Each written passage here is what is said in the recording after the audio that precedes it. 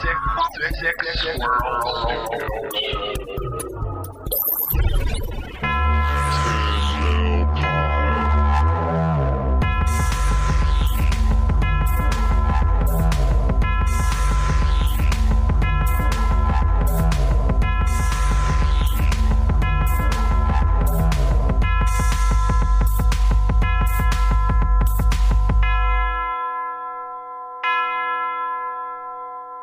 Well, it is Christmas time, and that means that the 10 Bell Pod crew is going to be visited by 3 wrestling Christmas spirits. And you may be wondering what that means exactly, and to tell you, I have no fucking real clue either. But what we are going to do now is we are going to say hello to the American Dream, Ghosty Rhodes. Oh, baby, it is the ghost of Wrestling Past Daddy. And, baby, I'm going to tell you, the only way to have a good holiday with your lady, you got to eat the pussy the way George Steele ate a turnbuckle, Daddy. Jake's eyes are bulging out of his head. This is amazing. I was more shocked that your intro, Micah, like, you were doing some weird shit with your hands. Like, you were basically doing the gold dust, like rub up and down the torso area. I had to get in character. Up to the nipples. And then Nicholas comes in with fucking porn Dusty Rhodes and claims that this is a fucking wholesome Christmas episode. We didn't mention wholesome anywhere in that, baby. Last time I checked, Christmas was a wholesome episode, not the holiday that pagans celebrate when the moon is full and they have big orgies with horn masks. This is more that Silent Night, Deadly Night Christmas shit. Well, Nick, you got through it, I think, unless you had more there. Well, let's see if we can get through this episode. No, fuck it. Well, welcome to 10 Bell Pod, if you're still listening. I'm Nick Alexander, or Nicolessa. I don't know anymore. There you go. Yeah, you got to sell it, man. You got to sell it with confidence. Don't back down. Happy holiday that you do or do not celebrate. Over in the Manning Cave, stockings hung by the fireplace, I'm joined, as always, by Micah Loving. Hey. As well as... Why don't you do your Dusty Rhodes impersonation again, Nicholas? Because, I mean... If Mr. Personality over here ain't going to give us anything, you need to play 2 characters today. We're already going to have the E icon on iTunes next to this episode just because of line 1 of this podcast. Because sometimes it appears, sometimes it does. Sometimes we get very dirty and we have the E next to it, meaning it's explicit content. Really? I'm not even aware of this. Sometimes we do, sometimes we don't. Yeah. And we are definitely having it today. And this is a fucking Christmas episode. Just because we said pussy once. I mean, come on. We are also joined by... 'Twas the night before Christmas, and setting in a tent was the Eagle Scout himself, about to light some flint. When out from the campsite, the scout heard a clatter. Was Jake gonna have to slap the fuck out a camper? Out from the tent, Jake saw the crony, Micah J. Loving, that Rudy Poo Jabroni. Jabroni, I saw He said, come ye, Micah, make this episode quick. It's Christmas morning tomorrow. Where the hell is Nick? When from out of nowhere, Nick did appear, holding double machine guns and riding a reindeer. Introducing now, Nick said while laughing, on tent core, on camp style, on Men Scout, Jake Manning. That's not going to fit on a fucking shirt. That's not going to fit on a shirt at all. I'm going to hit stop record in 3, 2, 1. We're done. We're done, ladies and gentlemen. I liked where light some flint. I would have put in light some water from flint because it's probably flammable. Oh, wow. Nerd shit. Nerd shit. But that, and, you know, railing against society, which had failed the people of Flint, Michigan. Oh, so, that is good. Today, we are talking about one of the great old school Hills, who turned into one of the most memorable faces of the 80s. He had the best breath in wrestling history. He was a coach, a teacher, the student, George the Animal Steele. Also some of the most memorable body hair of all time. Let's not forget that. It's up there with Robin Williams. I mean, it's right up there. There's a debate going on. Yeah, that is true. Who has the best body hair? And that is a good question. I stopped you right in your tracks there. Oh, you did. That was like that's some quality body hair. I gotta get side by side picture comparisons to really make a decision. William James Myers was born April 16th, 1937 in Detroit, Michigan. Nothing else happened on this day. Not a goddamn thing. George Animal Steele was so big, and that's all that the universe would allow. Nothing else worth a shit happened. Myers suffered from dyslexia in a time period where crippling learning disabilities were diagnosed as shut up before I dyslexia something to cry about. In a time? I grew up in that time as well. I think we all still kind of did. Yeah. Oh, your son can't read as well? Mrs. Fearbach, let me sit down and have a conversation to you and explain to you, not all kids are going to be smart. And unfortunately, you have to understand that your son is going to be one of those people who just are not going to be smart. No, don't worry. We'll pass him along. We won't do anything. We won't help him with his disability. We won't do anything to alter our teaching whatsoever. But don't worry, we're just going to pass him along and let him be a dumb motherfucker the rest of his life. And to which Susie Fearbach cut a fucking Tommy Rich promo on my 4th grade teacher so loudly that my 3rd grade teacher said, like, no, Jacob is smart. I will help him with his learning disability, even though I am not directly his teacher anymore. So, thank you, Mrs. Neal. Merry Christmas to you. Damn. Merry Christmas to you. Never mind. That sounded fun. Was Ghosty Rose going to make another appearance? Like, oh, Mrs. Fearbach, baby, I come on, let me get my legs up there, right there. Oh, through the Fearbach. You met the American dream. You moved to the middle of nowhere, Iowa, to live the American dream as a school teacher, married to a farmer. But don't worry, the American dream is going to get up inside you, just like the Holy Spirit and the spirit of Christmas. I think the fact that we're doing a Ghost Dusty Rhodes cunnilingus Jake's mom bit is the weirdest thing we've fucking done yet. I'm gonna go ahead and say that. We are 8 minutes in, at best. George got into a lot of fights growing up, which toughened him up. And since he was bigger than most of the kids, he usually won, which helped his confidence. By junior high and high school at Madison High, Jim was still struggling with academics, but found an outlet and a lifeline in athletics. Through middle and high school, he played basketball, baseball, and even threw shot put like Jake. Mm-hmm. Well, not like. I obviously threw it better. Yeah. So. not like me. His junior year, old Jim Myers got himself a little girlfriend, but he did get her pregnant senior year. And as it was custom in the 1950s, George either had to burn her at the stake or marry her. So they got married, stayed married for 61 years until George's death. Because that's what you did. Yep. I'm impregnating you. I'm now with you for the rest of your life. My life is decided. Myers was so good at the foosball that in 56 he earned a scholarship to play in college for the Michigan State Spartans. But his college career was a disaster. A lot of articles say it was cut short due to a knee injury, but George himself had a bit of a different story. He flunked out of one class after a fight, losing an entire year of football eligibility. Then the next year, he failed a wrestling class when he let his football teammate beat him, pissing off the teacher, flunking him, losing another year of eligibility. But he stayed in school, he graduated before returning home to become a teacher and a coach at the same high school he went to, Madison High School in Madison Heights, Michigan. He did actually play some kind of European NFL minor league football for the Grand Rapids Blazers. That's Michigan. And he got about $100 a game, but he did go on to, unless that research is bullshit. I always heard that he had issues with college football because he was playing at Michigan State, and he goes, it's Michigan State. What's the point of playing for their football team? Damn. Go Hawks. Damn. So that's where George's story could have ended. He could have had a nice, normal life, put in a few decades as a coach and a teacher, retired, and died at an old age via suicide by cop. Because at this point, Jim didn't even... We're going to go here? On a Christmas episode? I don't even get... That isn't even narrative. There was no hint or foreshadowing to build up to suicide by cop. Where the fuck is that, Nick? Give me something. What? Like, it's what? Christmas, Nicholas. I don't even know what to say here. I think South Park and It's Always Sunny have done a more wholesome Christmas episode than we have. And they just talk about shit the whole time.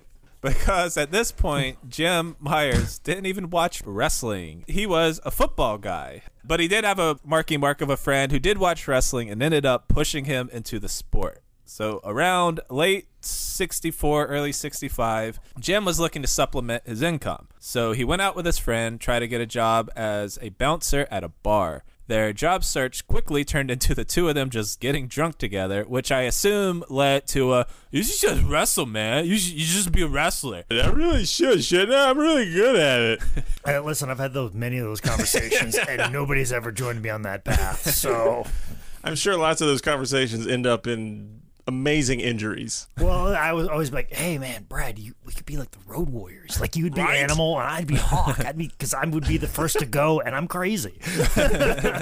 You're like putting cups on your shoulders for spikes. Like, fuck yeah, look at this. So at 2 a.m., they ended up calling Detroit wrestling promoter Bert Ruby, and that led to a meeting at Bert's house the next day. Now, Jim Myers is an ex-college athlete. He's 6'1". If you look at old pictures of him, he is yoked AF. That was enough to get Bert's interest, but when he took off his shirt to reveal he was part Wookiee, Bert knew he had something. He sent Myers to Windsor, Ontario to work out with some wrestlers. They put him through a 30-minute workout. They did a little bit of shooting in the ring, and Jim handled it because he'd been a fighter his entire life. In the end, they decided they wanted to teach him the business. And I think he was taught this in the basement of a Catholic church. I was waiting for some type of, well, that's the best thing that's ever happened in the basement of a Catholic church joke from you, but you just disappointed me. I was loading it up, and it took me a second. Remember, he went to Michigan State, not Penn State. Remember that. Fuck Paterno. Yeah, he couldn't just win a couple football games. He had to lose a bunch of them and get molested in the basement. Christmas episode. From there, he would begin wrestling in Detroit's Big Time Wrestling, with his first match being against Klondike Bill and Kalamazoo, in a match he described as a half shoot, as most of the vets at the time were still kayfabing him. Just random trivia, Klondike Bill was the man that invented the War Games cage. Do you need to know that? I don't know, but you do now. Well, maybe not invented, but definitely built it. Klondike Bill, he's picked up a little bit of fame because of the Conrad Thompson podcast, most specifically the Tony Schiavone one, What Happened When, because of the sexual exploits of Klondike Bill, which seem to wash over the legacy that Klondike Bill has put into the wrestling world. Well, I'm not too familiar with this. Klondike Bill, like, he was the ring guy. Like, he was the guy, like, if you were trying to figure out some crazy gimmick match and how are we going to structure this, or we're going to this building, how can we hang this from the ceiling? How can we suspend Jim Cornette from the ceiling in a cage? Klondike Bill was kind of the guy that figured that out, built the cage, brought the ring there, set it up. Just the fact that the man drove a ring truck, set a ring up every single day in territorial wrestling, he should be applauded for that hard work time and time again, because setting up a ring is fucking miserable, but having to do that 7 days a week in territorial wrestling, doing the same exact trips, hauling a trailer, setting up a ring, and all we remember him for is fucking a woman with a kielbasa sausage. Like, he should be applauded for that hard work and dedication and making sure that the ring gets there so they can make a ton of money. So, wow, didn't know that one. Thank you, Jake. The kielbasa sausage part? Yeah, the sausage part. Yeah. I didn't know his sexual activities. Proclivities, as they would say. I mean, it is the Christmas episode, and we're going all in. Some would say we're going balls deep, but we're actually going kielbasa in today. That sounds good. Since Mr. Myers was still a teacher and a coach, and he planned on still being a teacher and a coach, he thought it would be best for the school and himself to work under a mask. So he did that, using the name The Student, which is genius. How could he be a teacher if he's a student? Checkmate. Oh my God, it's like, no way. Which basically, this is just the premise for the television show Learning the Ropes with Lyle Alzado. I don't know any of the things you said. Oh, you motherfucker! You don't know Learning the fucking Ropes? And I don't even know the actor you just mentioned. Jesus, he's not an actor. He's a former football player. They put him in this TV show. They actually had. Well, he's an actor now, then. Well, he's deceased now. Oh, he don't you? Lyle Alzado, Oakland Raiders, steroids, SI cover. Steroids. I mean, that's what people know him for. Yeah, this is a blind spot on me. What the fuck is wrong with you? And also, too, like, I covered Learning the Ropes on How Did This Get Booked. I thought you paid attention to the shit that I do. There's a lot of stuff in the world, Jake. I posted a clip to the pilot to Learning the Ropes on Facebook because it's amazing because the television show had a relationship with Jim Crockett Promotions, and they had like Ric Flair, the Road Warriors, Ronnie Garvin, Italian Stallion was even on an episode of Learning the Ropes. They did a whole season. It's pretty fantastic. Look it up on YouTube. There's also I can't believe I fucking glazed over the fucking Ricky Morton Rock and Roll Express episode. Wow, that is worth seeing alone. I feel embarrassed now if you're mentioning all this shit. Check out Learning the Ropes. Also check out the How Did This Get Booked episode on Learning the Ropes. It came out almost a year ago to the date that this episode came out, so check it out. It's fantastic, worth a look for sure. But it's basically George Animal Steele's career as the student.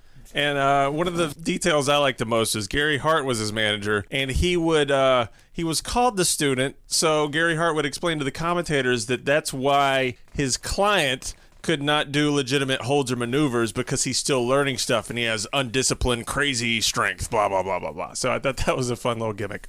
Gary would also kind of coach him from the sidelines since George was still so new, and they worked out like a series of like numbers and cues and even used a whistle to call spots, kind of like awesome. Football plays. That's great. As he learned, he grew to respect the art of working a match, and he credits the old-timers he came up with for teaching him as they traveled together, learning the business from the back seat of the car, as he said. George, he never really did the whole territory thing. He was working locally, part-time, for extra money. In fact, he often turned down road work. But all that changed when Bruno Sammartino came to town. The student had a good match that night, and since Bruno was always looking for a new monster to kill, they traded info, and a couple weeks later, Bruno called, told him to drop the name and drop the mask, and join him in Pittsburgh in 1967. Jim, I want to get in the car. Why did my Bruno just turn into Dracula all of a sudden? I want to wrestle your match. I want to wrestle a match with you in Pittsburgh, Pennsylvania. Well, and then I pin you. 1, 2, 3. My Bruno was so good on previous episodes. Why did it turn into Dracula? It was a Christmas episode. That's to blame. George said in his shoot that he was in Pittsburgh when he was looking for a new stage name, and since he was unmasked, he still wanted to try to conceal his identity as much as possible. Jumpin' John DeFazio suggested Jim Steele, since they were in the Still City of Pittsburgh. He dumped the Jim part as to give no leads to his life as a double agent and landed on Steele, George Steele. One random rumor I came across is apparently Animal and DeFazio had a match where Steele got so mad that he legit stabbed him with a pin multiple times. I don't know if that's real, but I heard that rumor, and I like passing along weird shit. So there you go. Steele might have stabbed him with a pin. So George started working in Pittsburgh with Bruno, debuting in a singles match before working a tag match against Bruno's team to set up a feud between the two. And the feud between Bruno and George led to sellout after sellout after sellout. Pittsburgh was huge for the character development of George Steele. It was there the crowd started chanting "Animal" at him, and it just stuck. I'm not an animal. I'm a people. It would also be the debut of the turnbuckle chewing. The promotion used to give out little prizes to fans, and one show they gave out little satin pillows. An old lady threw it at George, as throughout wrestling history, little old ladies do not fucks with hills. George bit into the pillow, he tore it open, feathers went everywhere, which got a really good crowd reaction. In the locker room, they were kind of needling George about it when someone joked, "You should eat a turnbuckle." Well, a couple weeks later, George is wrestling Chief Jay Strongbow. The crowd was super dead, so the Animal bit into a turnbuckle, and they marked the fuck out. And from that day on, George would ingest thousands of pounds of foam stuffing. Hey, Jake, I want to ask. I assume later in his career they were maybe kind of gimmicks so he could bite into them. The first one, do you think he could really bite into a turnbuckle and rip it open and stuff? Was it that easy? Old territorial wrestling, some of the fucking rings were not of fucking quality standard. I fully believe that this turnbuckle that he tore apart and ate, the turnbuckle pad was probably held together by duct tape, so it probably wasn't hard to tear into it. Now, obviously, the later WWF ones, they probably had to gimmick just a little bit because of how professional and good-looking the rings had to be, but I guarantee territorial wrestling, like, it was probably pretty easy. So some of those turnbuckles were hanging on by a thread, and George Animal Steel just happened to come by and pull that thread. Although I do love that George Animal Steel is in a match with Chief J Strongbow, and he's just like, yeah, this is not going well. This is fucking shit, and I'm just going to shit all over this right now, and I'm going to go fucking eat this turnbuckle because I need a little goddamn excitement in my fucking life right now. After a summer in Pitt, it was time to go back to school, which George did, even though the payoffs for just a couple of his matches were more than George made in an entire year as a teacher. Yeah, insane. It's a great fucking gig, too. Being able to make so much money in the summertime, being a wrestler, and then going back and your regular teaching gig and contributing to society and coaching football. And also, too, like, getting those breaks away from pro wrestling are kind of important. It just kind of like refreshes the batteries, and then also too makes them appreciate it a little bit more. So that way, when you can come in, you can kind of be a little bit more recharged. And my uncle actually lives in the Detroit, Michigan area, and I remember him mentioning a couple of times that he knew some people that knew Jim Myers, like coaching football, and remember him as a coach and as a school teacher. Like, he's run into several people like, yeah, George Animal Steel was my football coach, or yeah, George Steele was my teacher in whatever subject he taught. But also, too, something that George said in the Shooter interview that got kind of glazed over that nobody talks about is when George was wrestling, he would drive by himself because he didn't trust anybody not to have drugs on them. And him being self-aware enough to know, like, hey, I have to be careful what I do because I don't want to lose this teaching gig. And for him to, like, have that much respect for something he was not making that much money at, but understanding that, like, hey, I like being a teacher. I like being a football coach. This is what I want to do.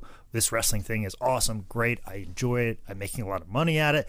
But at the same time, too, I got to keep this teaching gig, and I have to make sure that I keep my nose clean and I stay away from people that could possibly jeopardize my career as a teacher. I don't think that gets put over nearly as much. And also, too, traveling by himself would mean that road costs are more expensive. So he's not splitting gas. He's not splitting hotel rooms. He's not getting trans for driving around in his car. So expenses are much higher because of that. So he's not making as much money as he would like, as opposed to, like, cramming 4 guys into a car and saving some money that way. I think that gets kind of glazed over when we talk about George Animal Steel.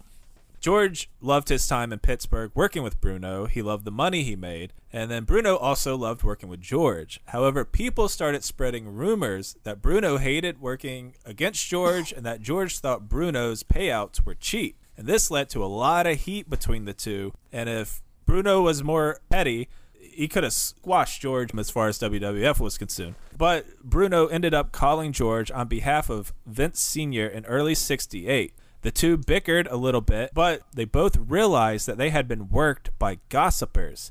This led to the two of them teaming up, teenage drama style, infiltrating the Cool Girls clique, stealing their boyfriends, and winning the homecoming queen. Bruno invited George up to New York and the WWF, and after a warm-up match or two, George would have his first ever match in Madison Square Garden, May 20th, 1968, wrestling Bruno Sammartino for the World Championship in a 1-hour Broadway. No pressure. 1 hour Broadway. You and me, Madison Square Garden. Bruno Sammartino on the marquee. Can you see it? Vince McMahon. I tell you, can you see it? Bruno Sammartino versus George the Animal Steele. Bruno, Italian strongman, beating an animal in the Madison Square Garden. It's bigger than the circus. It's bigger than New York Knicks. Bigger than New York Yankees. Here in Madison Square Garden. For you, Vince McMahon. George spent the rest of the summer working with Bruno before heading back to school that fall like a square. George was invited back to New York in 69, getting a series of wins to build him back up before running right back into the buzzsaw that was Bruno with the belt. He'd repeat that in 70 and then again in 72, starting over the whole process with the new champion, Pedro Morales. And for him to work New York and you're trying to keep your wrestling career secret is kind of a gamble. Yeah. Because New York is where all the publishing is. That's where all the wrestling magazines are based out of. So if you're working the New York territory, you're going to cover by all the wrestling magazines that go out throughout the country. So you're going to get all the publicity in the world. So obviously some of his students would see pictures of him in the magazines and be like, is this you? And he goes, I'm not that ugly. You know, like that was... I think his line was, you think I'm that ugly? Yes. Because he would... I'm not that ugly. Come on now. Because that was an era in time where we actually respected our teachers and you didn't want to upset them. Now we're having full-blown arguments and fights with teachers in classrooms, just as we see on Facebook. We're at least consistent on we've always paid them shit, so there's that going on. Yeah. In 73, George would actually spend a little bit of his summer break in St. Louis before Vince Sr. called him back up to New York to do some jobs for Gorilla Monsoon, Chief J, and also Pedro. Also around this time, it won't be brought up in George's feuds, but he also had a really comical feud with ring announcer Gary Michael Capetta. There's a couple clips where every time Gary Michael Capetta would begin to announce George Animal Steele, George would run in the ring and chase him out before he could even finish announcing. And it was one of those good kind of ongoing bits that they would work in there that George was kind of the beginnings of his comedic character that he honed. And there was a Bruno Sammartino match that I found in the match listings that was 7/12/75. They had a 46-minute curfew draw. Have you heard about this before, Jake? A curfew draw? Yeah. Curfew is, I think it was like midnight or 11 o'clock. Like 11, I think, is what it was. 11 o'clock yeah. because you weren't allowed to have events past that because of subways and then apparently there might have been a thing with like Union and Madison Square Garden too. Yeah, just all those things like, hey, you need to have this done at this particular time. Like if you look at some old Madison Square Garden classic matches, I think there's like a match with the British Bulldogs and the Hart Foundation, because usually they would put like Hulk on third or fourth to ensure that you at least got Hulk. So you at least ensure that you for sure got Hulk on the card, and then you would put like the Bulldogs and the Harts last because they were tough to follow anyways, but also to have them wrestle to a curfew draw. Huh. And they would wrestle and they would just keep moving. And they're like, hey, just go out there for whatever time we have remaining because we don't want either of you to lose. You guys are going to do all the cool spots. And then we'll just say curfew, time limits like done. And then you guys are going about. And they kind of did stuff like that. So they would always put like Hulk in the middle to make sure that you saw Hulk because that's who you paid to see. But then you'd have this really great match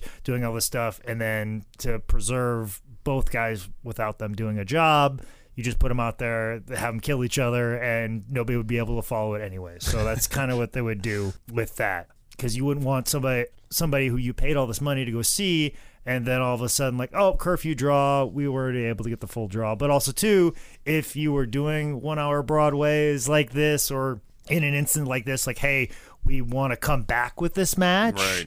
Then we'll put them on last, do the curfew draw. Then the next month, like, hey, this will be earlier in the card. We'll put them out there to ensure that there will be a finish, and then you do a 60-minute Broadway. And then like, okay, well, then we have to have it. So that way, so it's like drawing more money out of people. Yeah, so that's you good. could use that hindrance in your favor. Hell yeah. To anyone out there who's like, George Steele isn't cool because he never did Japan like the Bullet Club or Scott Norton. Scott Norton. Well, he went to All Japan in 74 and New Japan in 79, fight the Patriarchy. 74, he was up against Baba, Jumbo Tsuruta, the Destroyer. 79, he was kicking ass with Antonio Inoki, Riki Choshu, Fujinami, Masa Saito, and Strong Kabayashi. So, I mean, George was getting in there with him. Well, it was almost inevitable. I mean, because of New Japan's relationship with WWF, he was going to go there anyways. No. Also, too, like, he could be a big monster.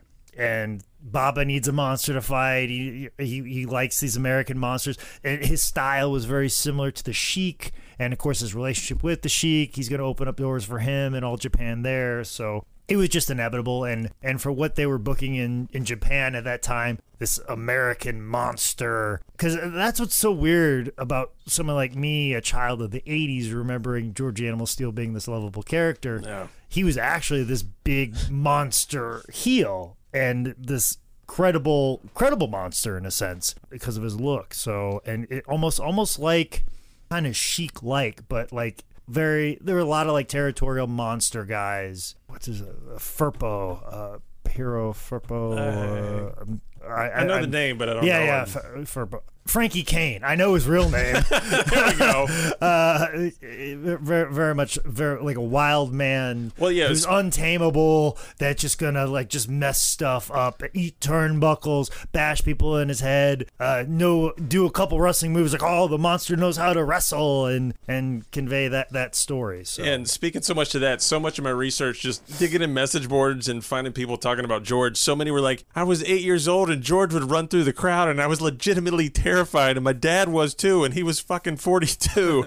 And then George, he would get escorted to the ring by like a wedge of cops, like in a good formation to hold off all the people that are trying to legitimately fuck up George. Like the amount of heat and the amount of just molten just hate that George would get from fans back then and fear was incredible. And like Jake said, most people that are listening to this know him from his 80s kind of cartoonish work, but he was apparently just over like a motherfucker as a scary-ass heel.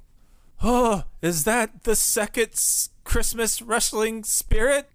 Well, it's Jimmy James P.P. Cornette here, and I just finished a lengthy 7-part Twitter post on why the Canadian Destroyer has done more damage to humanity than the Khmer Rouge. Because I tell you, the only thing I hate more than Joey Ryan's dick is Joey Ryan getting more retweets than me. And why is this 6-star matches, 7-star matches? I used to watch 5-hour Broadways with Ed Strangler Lewis and Stan Lane doing drop toe holds and spinning wrist locks, and that shit was fucking 59 stars. Cause all I know is AEW stands for assholes everywhere. Okay, gotta go. About time to rub my dick on the face of this Wendy's drive-thru lady. Aha! Goes to Christmas present or whatever the fuck we're doing.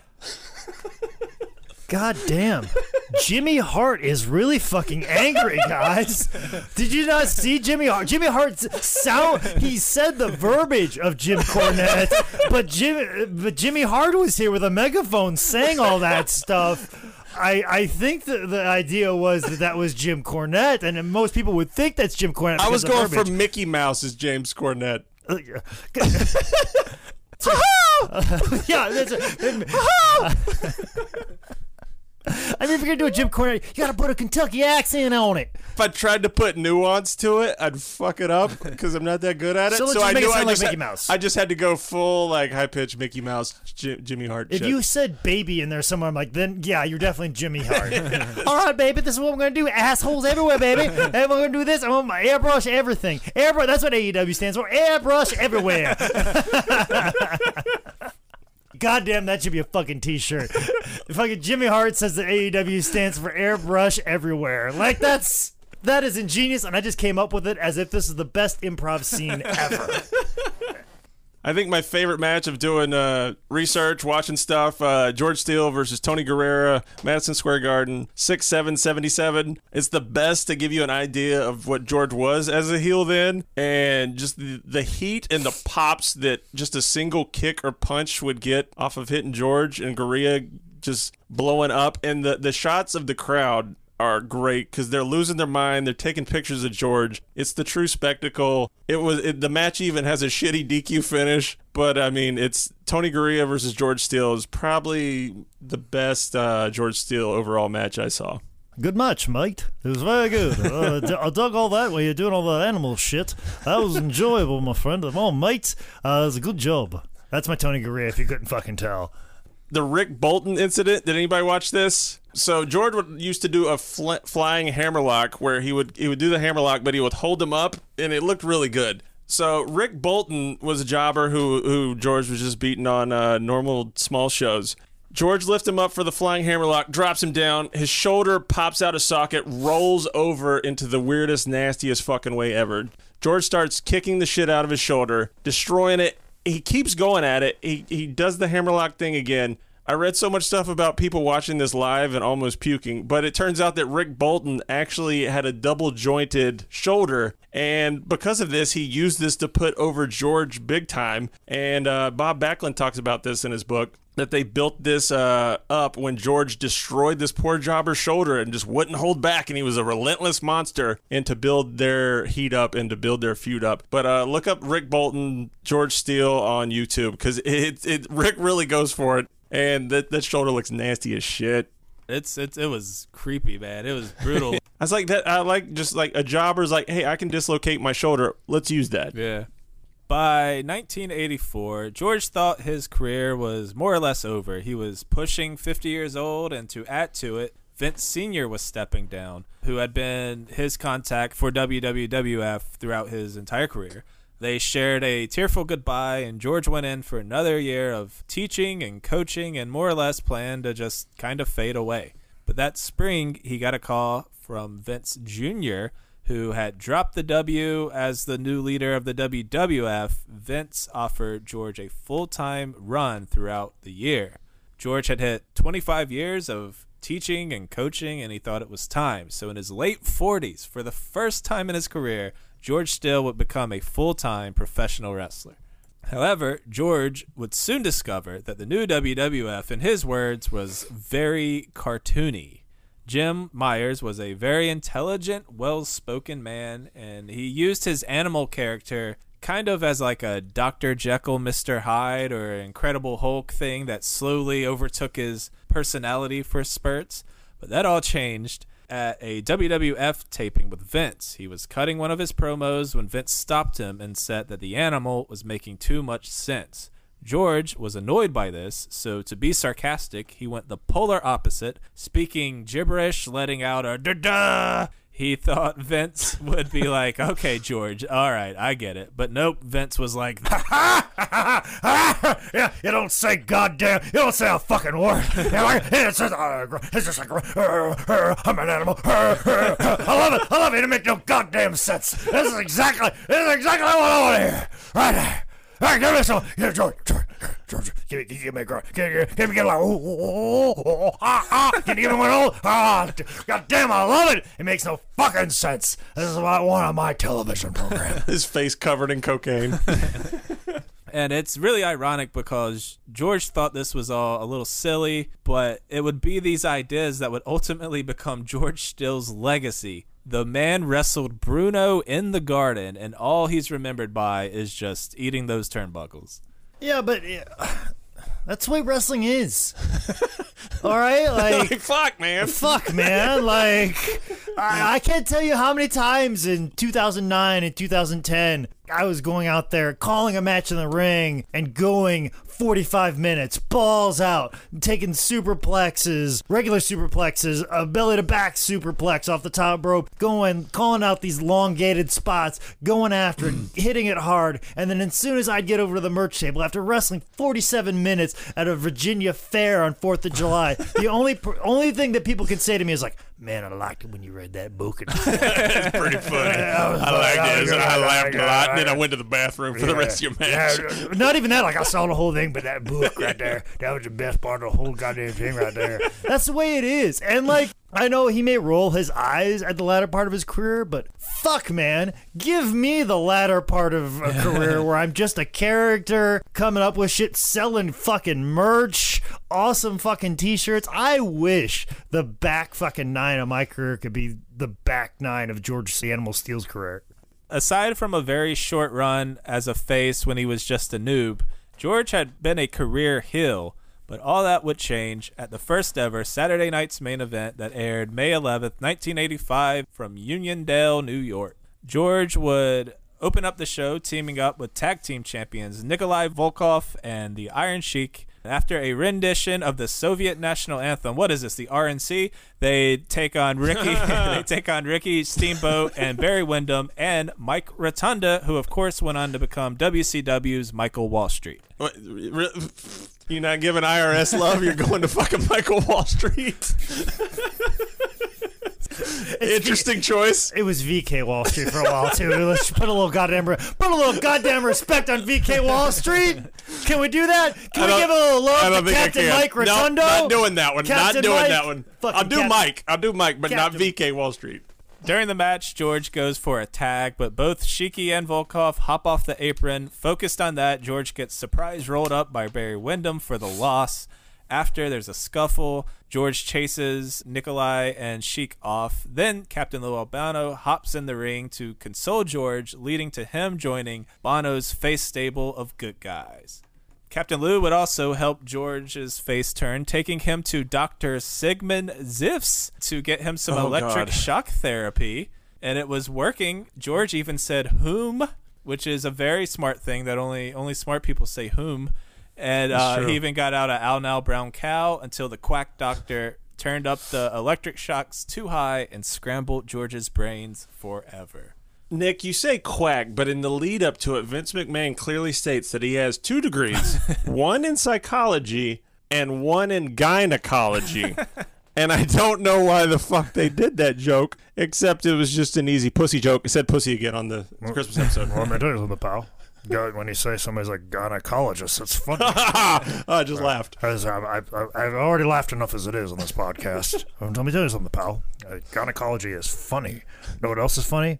Proctology. That's funny. I wanted him to have 3 degrees and one of them in proctology, but they told me I couldn't do that. I couldn't have that much fun on my own television program.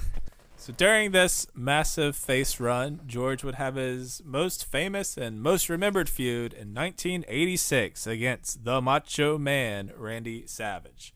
George had developed a crush on Elizabeth, and since Macho Man was kayfabe and shoot very protective of Elizabeth, there was only one way to settle it. George Steele had to die. Macho and George Steele would meet in the New York leg of WrestleMania 2 for the Intercontinental Championship. You know who sung the WrestleMania 2 national anthem? Ray fucking Charles. And it's like the best version of it I've ever heard in my goddamn life. And it was really, I haven't seen it forever. It is so good. And it happened at fucking WrestleMania. It's insane. Macho opened the match as the Cowardly Hill, doing a lot of chase sequences before George grabs him and bites him. They slap each other with some flowers, which was pretty hardcore for this time period. Oh man, they don't just slap, they beat the shit out of each other with those flowers. George eventually gets the upper hand until he's distracted by that sweet turnbuckle meat. Macho comes back. He hits him with the flying elbow. We've all said that. George kicks out of the flying elbow, becoming the first person to do so. I was going to say, when I watched the match, I kind of marked out a little bit. I was like, holy shit, he kicked out of the top rope elbow, man. George gets distracted by the ref again, which leads to a surprise takedown by Macho Man, who pins George with the use of the ropes. George said that he actually made more money on the Savage feud that he did with Bruno, which sounded kind of crazy. Yeah. Because it was on fire at that time. I mean, it was. They were running globally and nationally. The travel was murder, though. Like, right. You'd be in the West Coast and then have to fly back to New York, then Pittsburgh, and then go to St. Louis, and then Minneapolis, and then back to New Jersey and Massachusetts, then somewhere down south, and just zigzagging the entire country as if it's your entire territory. But, I mean, sellout crowds every night. And Steele mentions that he feels like he cost Tito Santana a longer IC title run because of how over the angle got, and then they had to put the belt on Savage for that feud. So I thought that was some interesting shit. And one little stupid tidbit that I found, George Steele versus Randy Savage, Saturday night's main event, 1986. It's the YouTube clip that's got like 160 views. You get to watch Dean Malenko ref George Steele and Randy Savage on Saturday night's main event. Weird as shit. Yeah. That is super weird. Yeah. I had a moment where I really thought somebody slipped something in my drink, and I stared and was like, that's Dean fucking Malenko. Yeah. But also another thing I think about with the Savage feud is I think about George Animal Steele being in Ricky Steamboat's corner for WrestleMania 3. And there's a moment in time where, because Savage was doing the elbow drop with the ring bell, and he was going to do that on Ricky again, and then George rips the bell away. And I will never forget how fucking hard Macho Man Randy Savage kicks Georgie Animal Steele in the head when he rips away the fucking ring bell. Like, I was like, he's an old man. Why are you doing this? Why are you doing this? Why are you kicking him in the fucking head so hard? He's dead. It's one of two things that I always think about with Georgie Animal Steele. I will tell you what number one is during my final thoughts. Ooh. In 88, George would be part of the WrestleMania 4 Battle Royal. Animal starts the match on the outside of the ring and punches some people from the outside. He even eliminates Jim the Anvil over the top from the outside. And then in the middle of the match, seemingly for no reason at all, he just dips without stepping foot in the ring. Just goes poof. I got he hurt his knee at a house show. Was that so it? Yeah, he wasn't going to wrestle, but still wanted to make an appearance. Also in 88, George would start carrying a stuffed animal to the ring named Mine, but it was short-lived, as in late 88, George had to retire after being diagnosed with inflammatory bowel disorder, Crohn's disease. Which he had a colostomy bag, so every old-timer and every locker room prankster had to make some sort of a joke anytime they crossed the border that George got pulled over because he was smuggling shit across the border. Every fucking imaginable version of smuggling shit, those hack fucks. Puns left and right about smuggling shit. They set him for Harley, but they got a lot of practice in on George, I'm sure. So, yeah, that's what you do. Two random WWF things before we get out of here on this part. Look up Pat Patterson interviewing George Steele and Captain Lou Albano. There is a moment where Captain Lou talks about how George is getting through some things. I think this is in reference to the Elizabeth feud with Savage. But Captain Lou says in a promo, yeah, he's seeing this sex therapist, Cynthia Cumtwat. And if you listen to it, it is clear as fucking day, and you could tell they were high or drunk as shit, just, throwing stuff in there, because who's going to catch that? And then the other thing, look up Can-Am Connection versus Sika and Kamala 5387. George is doing commentary with Gorilla Monsoon, and every time the Gorilla kicks it over to George, he goes, and that is a 6-minute match of George's commentary, but he gets one word in, he goes, tag. And Gorilla's rolling with it the whole time. It's a testament to George as much as it is to Gorilla. It's some funny, good shit. You should definitely check out on YouTube. So throughout the 90s, George became a WWF road agent. And I feel like road agent gets tossed around a lot, but not everyone is so diehard in wrestling terms. Jake, what does a road agent do?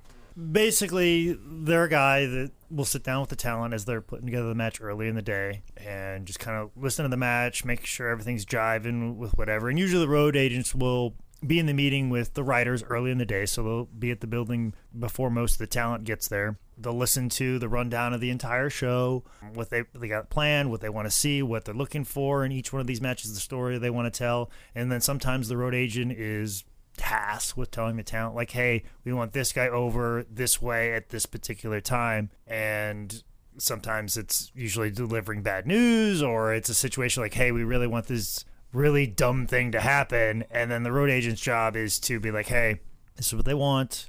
I've spoken up for you. I told them this was not a good idea, but this is what they want to do. So let's figure out how we can make this all jive and work well. Now, obviously, now in the era that they are right now, what the road agent will actually do is the road agent, he'll go to the gorilla position when his match is up, put the headset on, and be talking to the referee, talking to people in the truck, and talking to everybody like, hey, this high spot's coming up next. Just let you know he's going to climb to the top rope and he's going to miss this. So it lets people know to get in positions for stuff. And so basically, that's part of the reason why the road agent's there, is to let people in production know what's going to happen in the match next so they can get the best possible shot for it, know how to take it and set it up that way. And then also, too, it's a situation if they have to be like, hey, we have to cut this match short, he can convey to the referee like, hey, referee, tell him to go to this spot, and knows to cut it. So basically, it's like having a third person involved, almost like a coach moving the match along. Now, obviously, in George's era, they didn't do that, but that is what kind of a road agent has kind of evolved into. Some people have a little more leeway where the road agent's just kind of there and they're just kind of hanging up like, hey, this is the finish I want. Cool. All right, I'll hang out with you guys. You guys good? You got your finish? Great. Fine. Cool. But sometimes it can be a bit more involved, especially nowadays,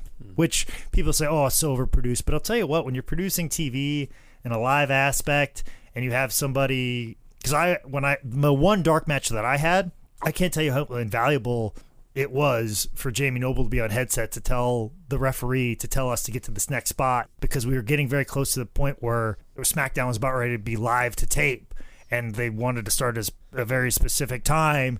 And I had my dark match during Raw, so they were about ready to go live on the USA Network. And if me and Alex Riley were still in the ring at the time, that's not how you want to start Raw. Yeah. So him telling us a particular time that got us, so we didn't have to do that thinking of like, what do we need to cut out to shave off 2 minutes of this match, so that way we can get to the back, so the ring announcers can get their introductions, so we can start Raw in a timely fashion. So it's just it's. People give it shit, but sometimes the road agent can be your best friend, even being in an overproduced situation. Sorry, I'm going to step in. Maybe Nick can help me. Did we know that you had a dark match before Raw? Has that been discussed? Nobody does. And in fact, if you look it up on cagematch.com, it's listed as somebody else. So really? I definitely wrestled fucking Alex Riley in Raleigh before Raw as dark matches. The only time I've ever wrestled. What year? 2008, 2009, 2010, wow, and 2011 all blur together for me. Right. I think, if I'm not mistaken, it was 2009.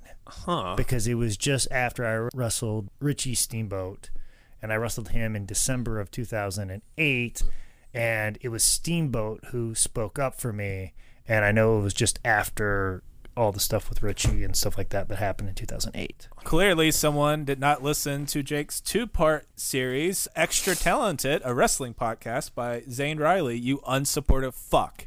There's a lot of stuff in the world. That's what I'm going to say. Yeah, a lot of stuff that I do that you don't fucking pay attention to, like the How Did This Get Booked episode on learning the fucking ropes, which would have been great fucking research for George the Animal Steele. How many Vizart events you been to, huh? How many Vizart events have I produced? Fuck you. All right. In 1994, George would go full Hollywood himself, getting a role in the film Ed Wood, where he played Swedish pro wrestler Tor Johnson. In my opinion, my favorite Johnny Depp performance, in my opinion, my favorite Tim Burton movie, pretty sure, even over Beetlejuice and shit, but Ed Wood is fucking fantastic. Animal he's perfect for Tor. If you see side-by-side comparisons to him and Tor Johnson from Plan 9 from Outer Space, nails the shit out of it, down to the cinematography. And then, because George always talked about it, he was the first monster to not do makeup. So that's George Steele, a monster in his own right. I will say easily best performance by George the Animal Steele. Easily best performance. I mean, we'll get into something fishing. Something fishy? Oh, is that it? Yeah, it's good. Did you watch that? Oh. In 95, George Steele was inducted to the WWF Hall of Fame, and I could only find very edited down versions of his speech, but it was pretty good. In 96, he was inducted in the Michigan High School Coaches Association Hall of Fame, and just when you thought it was time for him to ride off into the sunset, in 1998, the Oddities were in a feud with the Headbangers, as the word retarded was used as often as 1-800-COLLECT was. I watched the match with Mosh, and he throws it It is. and then he does the whole Donald mocking handicap thing. It's like, and then all the announcers are laughing at it, and I'm like, different times, man. Different times. Aged like milk. On a December 20th episode of Sunday Night Heat, the Oddities brought the Headbangers a Christmas present to their match with them between Kurgan and Golga. In the middle of the match, the Headbangers opened their giant gift, and much like Tin Bell Pod's Christmas gift to you, it was the original Oddity, George the Animal Steele, who popped out, attacked the Headbangers, and ate a turnbuckle, and the crowds in 1998 lost their goddamn minds. Even in the Vince Russo era, where they're throwing everything at it, they're like, oh my God, they're eating a turnbuckle. Oh my God, I can't believe they're doing this. They chopped somebody's pee-pee off. That was impressive. But don't get me wrong, them eating a turnbuckle right now, this is pretty intense right now. Oh my, who got hit by a car and a limousine, and this exploded, and then Stone Cold with a monster truck, and then putting cement in Vince McMahon's Lamborghini. But oh my God, this turnbuckle right here. Oh my God, I'm going to tell all my friends back in Pikeville, Kentucky about this. Is that a real place? Yeah, Pikeville, Kentucky. I've wrestled there a couple of times. George would have some matches, even beating Headbanger Mosh. He also wrestled Draws, who maybe had the most logical finish to a George Steele match of all time. George tears open the turnbuckle, so Draws just walks up behind him and slams George's head into the newly exposed Steele that no longer has a cushion. George drops and he pins him. How did no one in 20 years do that? That's pretty genius. It really is. So by February 99, WWF and George Steele would part ways again, but this time Jim Ross called to deliver the news. George is very old school and believed that Vince should have done this. Vince never called him, and this caused heat between the two for years. And that led to January 10th, 2000, when the 62-year-old George Steele appeared on an episode of WCW Nitro. It was part of the angle we talked about on our Snuka episode where Jeff Jarrett was in a feud with Terry Funk and the Old Age Outlaws. Yeah. I did some research on this match, and it turned out the referee for this match actually killed his family. That is crazy. Yeah. Merry Christmas, everybody. It's the fucking 10 Bell Pod Christmas episode. But the guy doesn't have a name, so that's fucked up. Well, we can't say Chris name anymore, guys. That's why. He was a referee, remember? So George Steele would be Jeff's surprise opponent for first of 3 matches he'd have that night. Jeff Jarrett comes down with a wheelbarrow full of weapons, which is a very American sentence. George kind of throws some stuff at him, chases him around, and while George is eating a turnbuckle, Jeff clocks him with his guitar, knocking him out. However, Old Age Outlaw Arn Anderson, in the best stable he's ever been in, surprises Jeff with a spine buster. Then the ref, whose name I don't remember, drags George over for the cover. It was something. I watched it the other day. It was something, and that's all I have to say. Over the next few years, George would show up on the indie scene from time to time, usually just to slam a few shots of turnbuckle and be more or less a manager. There is one match that I didn't think I was going to have to point out, but I do. It's George versus Chef Gillespie, Dizzy Gillespie. It's 8/20/99. It's a little bit older. Chef Dizzy Gillespie looks like serial killer Ed Kemper was a grill cook at Waffle House. But this is one of the most spot-heavy matches I've ever seen George in. It's in like a fucking bingo hall type thing. The ref helps him sell the turnbuckle, so it's not just George going over there and eating the turnbuckle right away. No, we have to build up to this motherfucking eating. And they do like 2 or 3 where George is about to eat it. The ref jumps in. No. We get Dino Divine coming in, and he drops an elbow and does multiple leg drops on Mine. Mine is in this. We got every spot possible. George finally opens the turnbuckle, but he's disappointed when the particular type of turnbuckle isn't his favorite type of turnbuckle. And he's so sad because it's not his favorite flavor. George, because he's in a spot-heavy day, he hits the flying hammerlock slam. George finally gets a turnbuckle face smash. It's a dumpster fire of just indie spot-heavy silliness, but I would recommend watching it because it's George just having fun as shit and probably getting paid $200. That and any match that George Steele wrestled with Mr. Ooh La La. Oh, yeah. Yeah, there's a couple of like classic gems somewhat hidden on the High Spots Wrestling Network of George Animal Steele taking on Mr. Ooh La La, who took that flying hammerlock just about as good as anybody during that time. Yeah, it looks scary too because their arms behind their back and shit. Yeah, so and very very similar and spot heavy and crazy and over the top. So I'll have to check that Mr. out. Ooh La La, very Very underestimated for sure. Micah, I will remind you that calling a wrestling venue a bingo hall is a microaggression, and I thank you for not being part of the patriarchy. You did that well. I'm gonna clap for that.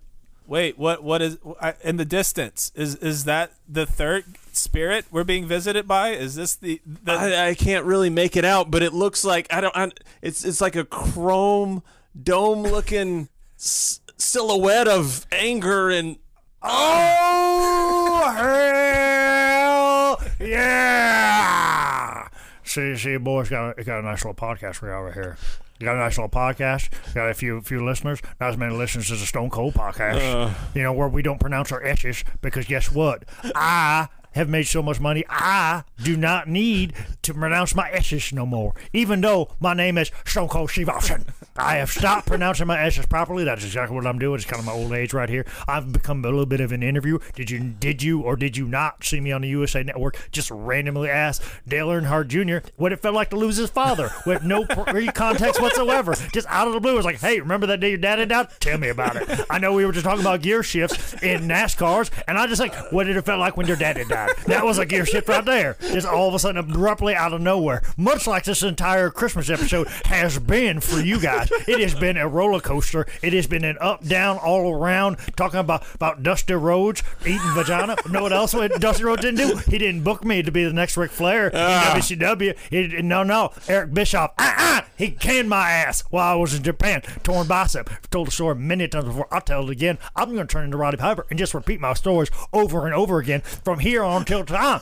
Makes no difference because Stone Cold got the best podcast of all time. Yours, this 10 Bell Pod, it's okay. I'm going to say Merry Christmas to y'all. Hope you got plenty of Christmas presents. And Stone Cold Steve Austin is out. And poof, and a cloud of dust out of nowhere. What was that? I don't even know what happened. Was that a? What did I happened? hallucinate? We were visited by the three spirits. What did you guys learn anything? Not a fucking thing. Yeah, but we're learning a lot about George the Animal Steele. I'll tell you that much. That's right. Well, on November 15th, 2010, George Steele showed up on an old school Monday Night Raw during a match between Kofi Kingston and David Otunga. He comes out, he eats a turnbuckle, which distracts Otunga long enough for Kofi to take over and get the win. It was pretty neat. So as George aged, he developed diabetes, and he had the problems with his colon because of the Crohn's disease, and also some complications with his kidneys. All that built up, and then sadly, on February 16th, 2017, Jim Myers died in a hospital due to kidney failure at the age of 79. Watching his health fail, George got really religious and presumably made peace with everything. He died old and happy and successful. Pretty solid way to go out, especially for a lot of the pro wrestlers we have covered. So, final thoughts on the great George the Animal Steele. I think what's most impressive about George is that he did overcome a learning disability at an early age. And when that hits you at an early age, and just, I don't know, the shame in that, the how hard it is to jump over that when there's so many hurdles that are there for you, I think that's really a testament to who he was.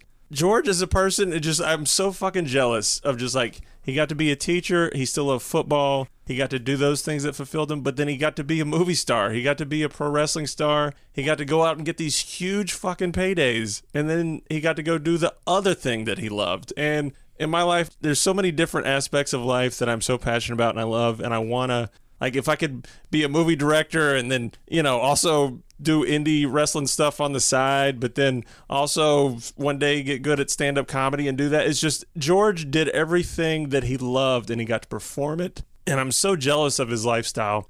One thing that really stood out was George always talked about how smart his wife was and how close they were. And just him talking about her and him trying and training and learning different moves in the kitchen while they're cooking or whatever. Just, oh, this is how a hammerlock should go, or trying different shit when you're with someone who, is helping you along. It sounded like he had the best fucking life.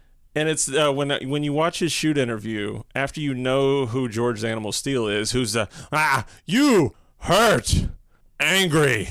But then you hear George talking, he's this charismatic, cool, friendly, back and forth dude, and it makes you love him all the more. And I appreciated what he did in the ring, learning all the different things that he tried. He was a great monster heel, seeing the heat he got with Tony Gurria. And he would add one of his other funniest bits that we didn't even talk about is him doing Freddie Blassie's cutting a promo and he's talking to somebody, and the whole time George is using a lighter and setting his chest hair on fire, and Freddie has to smack his chest out the whole time or George is going to set himself on fire. Fucking cracking me up. But George just, I can't say it enough. George lived a life that I'm jealous of because he got to perform and he got to embody all the things that he loved in life. And George said it at the end of his shoot interview, and I believe it 100%. I wish I could say it, but George said that he truly has no regrets, and I don't doubt it a bit. George is a weird one for me because I don't mind how he's remembered in wrestling history, but I see the way he's remembered by especially a lot of newer wrestling fans is a little unfair because he was always such a solid wrestler, and in his prime he was like a for real jacked monster. Like he looked badass. Look up some old pictures, you'd see why Bruno thought he'd be a good challenger. He was able to do the double life and crush it as a teacher, coach, and a pro wrestler. He was entertaining. He's definitely someone you'd never forget. You know, his look was insane. He drew money. He worked with tons of the greats. And like I said, the dude wrestled Bruno in the Garden. That is pro wrestling's version of shaking Frank Sinatra's hand. Like, it's a big deal. I see a lot of lists of, like, George being on, like, top 10 worst wrestlers ever. It's like, watch a fucking match before 1988. I just think he should be remembered more fondly. Entertaining. He committed. Holy fuck, he committed to the animal gimmick so intensely that when he does a straight-up interview, people are like, wow, he can talk? So, you know, put some respect on George Steele's name before I slap What Culture's dick out of your mouth. Merry Christmas. Shots fired. What Culture? That's all this is building up to. So you're really going to love the death match of Sammy Callahan with Simon from What Culture. I know what side of the fence you're on there. With working with High Spots, I get to meet a lot of these people, and sometimes when we think about episodes, we suggest people, and this was one of those that I suggested because I had always have some cool stories about people that we discuss on here, and George is one of those people. We booked him for an autograph signing one time, and he was a bit surly, but it was very much, it was in New York City. He was an older gentleman. Health probably wasn't all that great, so yeah, I was a early 30-year-old man, and I was surly, so I can't fault a 70-year-old George Animal Steele being surly at an autograph session, especially dealing with New York and LaGuardia and all of that such. But let me tell you a story that always comes to mind now whenever I think of George Animal Steele. Because when people think of George Animal Steele, they think of the turnbuckle pads and everything else. Not me, though. I think of a very particular time when I met George Animal Steele. I was actually on a show with him, a Northeast Wrestling show. And the situation was set up where it was a tag team match.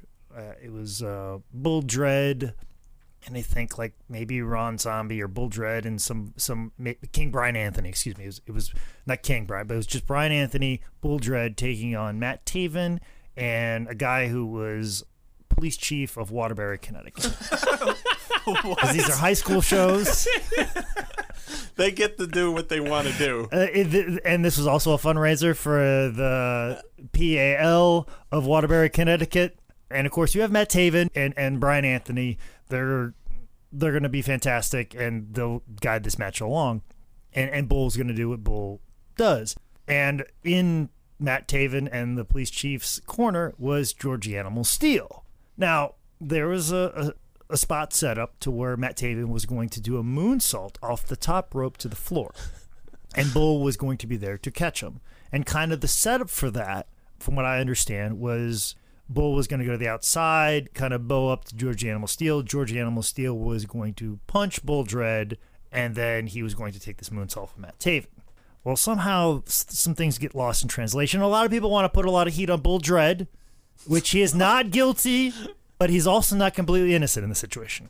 Instead of taking one punch from George Animal Steele, George Animal Steele punched him once, punched him two times, and there you can see on the video, because we were recording the event, highspots.com recorded the event, and you can see on the videotape clearly Matt Taven looked over his shoulder, saw George Animal Steele punch Bull Dread as planned, and then Matt's like, okay, I better hurry up and climb to the top rope because it is about a timing. You don't want to leave Bull just standing there. So he saw the punch and was like, okay, it's time for me to climb to the top because that's a cue. He's going to take a punch and then take this moonsault. Well, George kept on punching Bull, and Bull can clearly see Matt Taven climbing to the top rope.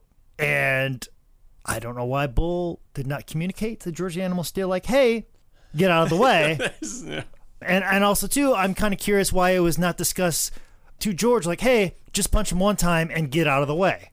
When we laid everything out, why was that not discussed? Right. Now, granted, Bull should have said something when he saw Matt climbing to the top rope. None of that was done. And Matt Taven did a moonsault off the top and onto George the Animal Steele. And a little unknown fact about the said moonsault onto George the Animal Steele is that actually the way the moonsault happened, Matt Taven's dick landed on top of George Animal Steele's head. Yes. So basically, George Animal Steele fucking headbutted Matt Taven's dick from a moonsault. So not only did Matt Taven hit a WWE Hall of Famer, he's also now fucking crotched. and nobody really caught him properly, but George gets fucking wiped out. And that is the biggest bump that George Animal Steele has ever taken in his entire career. And now at 70 plus years old, he has now taken a moonsault to the outside. Like, that has never happened in his entire career. And here is this man has jumped off the top rope, done a flip off the top, and landed on top of George. Dick first. And our ringside camera guy for the evening was Patrick Price, who works with PWX. He saw all this happen before his eyes while holding a camera. And as Patrick describes, you see George Animal Steele lying against the guardrail, and Patrick's like, "Are you okay?" And George just has this far off look in his eyes, like looking off in a distance as if he's dead. Yeah. Like, Patrick's like, "I think he's dead. I think George Animal Steele's dead." And Tommy Dreamer is there, and he's on the show. Oh, shit. Tommy Dreamer, ECW. Yeah. Everything that he's done. Tommy Dreamer saw this all happen and still to this day says it is top 3. One of the craziest things he's ever seen in professional wrestling ever. Top 3. After everything he saw with ECW and everybody, George Animal Steele catching a moonsault at 70 plus is the craziest thing you've ever seen. Amazing. Now, we had the footage. We came all the way back, and I'm like, this is the very beginning of YouTube, so I need to put this out into the world. I capture it, I put it up, and I upload it to YouTube, and I label the YouTube clip, George the Animal Steele dies. Because motherfucker died. And the promoter immediately told me to take that down. Oh. But then I was like, come on, like we've got to put this out into the fucking world. And he goes, can you just change it to not die? So I'm like, okay, all right. Fine. George Animal Steele catches a moonsault, whatever. And then when George passed, the promoter then asked, like, hey, can you just take that off the DVD, and then can you take that clip down as well? Which, if I was George Animal Steele and I was 70 plus and I survived taking a moonsault, I want everybody to fucking see that. Right? And now, I think part of the reason why the promoter didn't want that, because he books a lot of legends. He doesn't want legends to think, oh, when I go to this show, fucking people are just going to do moonsaults on me whenever they fucking feel like it. I'm not taking a Canadian destroyer. But I have a suspicion that George would be cool with that video clip being circulated around. And there's places you can go to see it, because obviously Nick has seen it recently. I think if you look up on one of the $5 lives, I'm sure it makes an appearance. So you can find this clip. It's out there. And that was another thing that was dumb about us taking it down. Like, it's been on our YouTube page for years. It's circulated. It's probably a meme to something by now. You could probably search George Animal Steele, and it's probably a meme you can send to somebody via text right now, for all I fucking know. But here's the reason why I think George would be cool with it. Because after that show happened, we had another show the next day, and George was on that show. And Matt Taven, like, was embarrassed. Even though it wasn't really his fault. He was just kind of put out there. And he was embarrassed. We were giving him a hard time about it.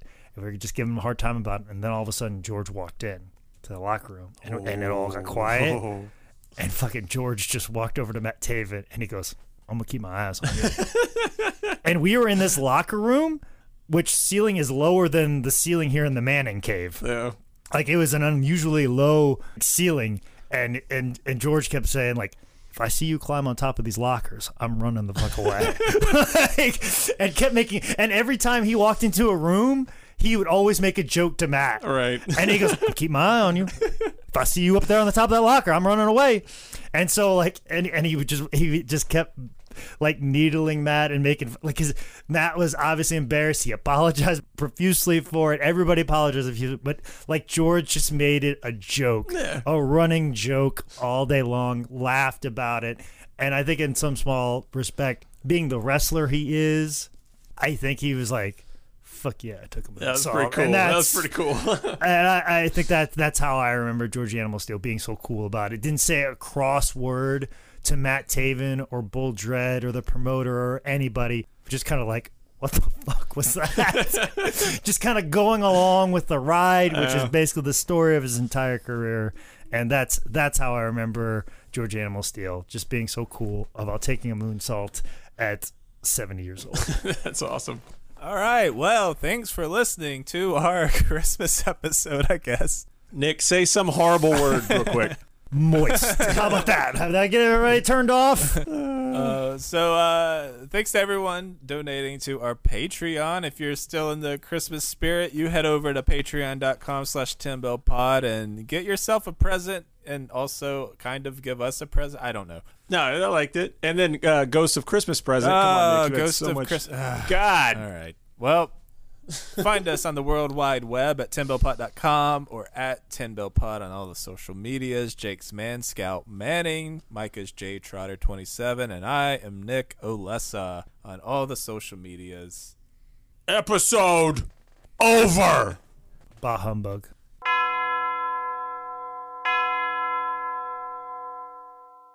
Ooh, baby, it's the American dream. Ghost the Rose, baby. Here to talk to you, listeners, about hard times, baby. Hard times is when the man scout can afford to buy no more tents. Hard times is when Micah Loving is a sober daddy. Hard times is when you ain't satisfying your lady. So if you don't want to put the boys over at 10 Bell Pod on hard times, baby, I recommend you head on over to patreon.com/10bellpod, baby, where you can help support this podcast.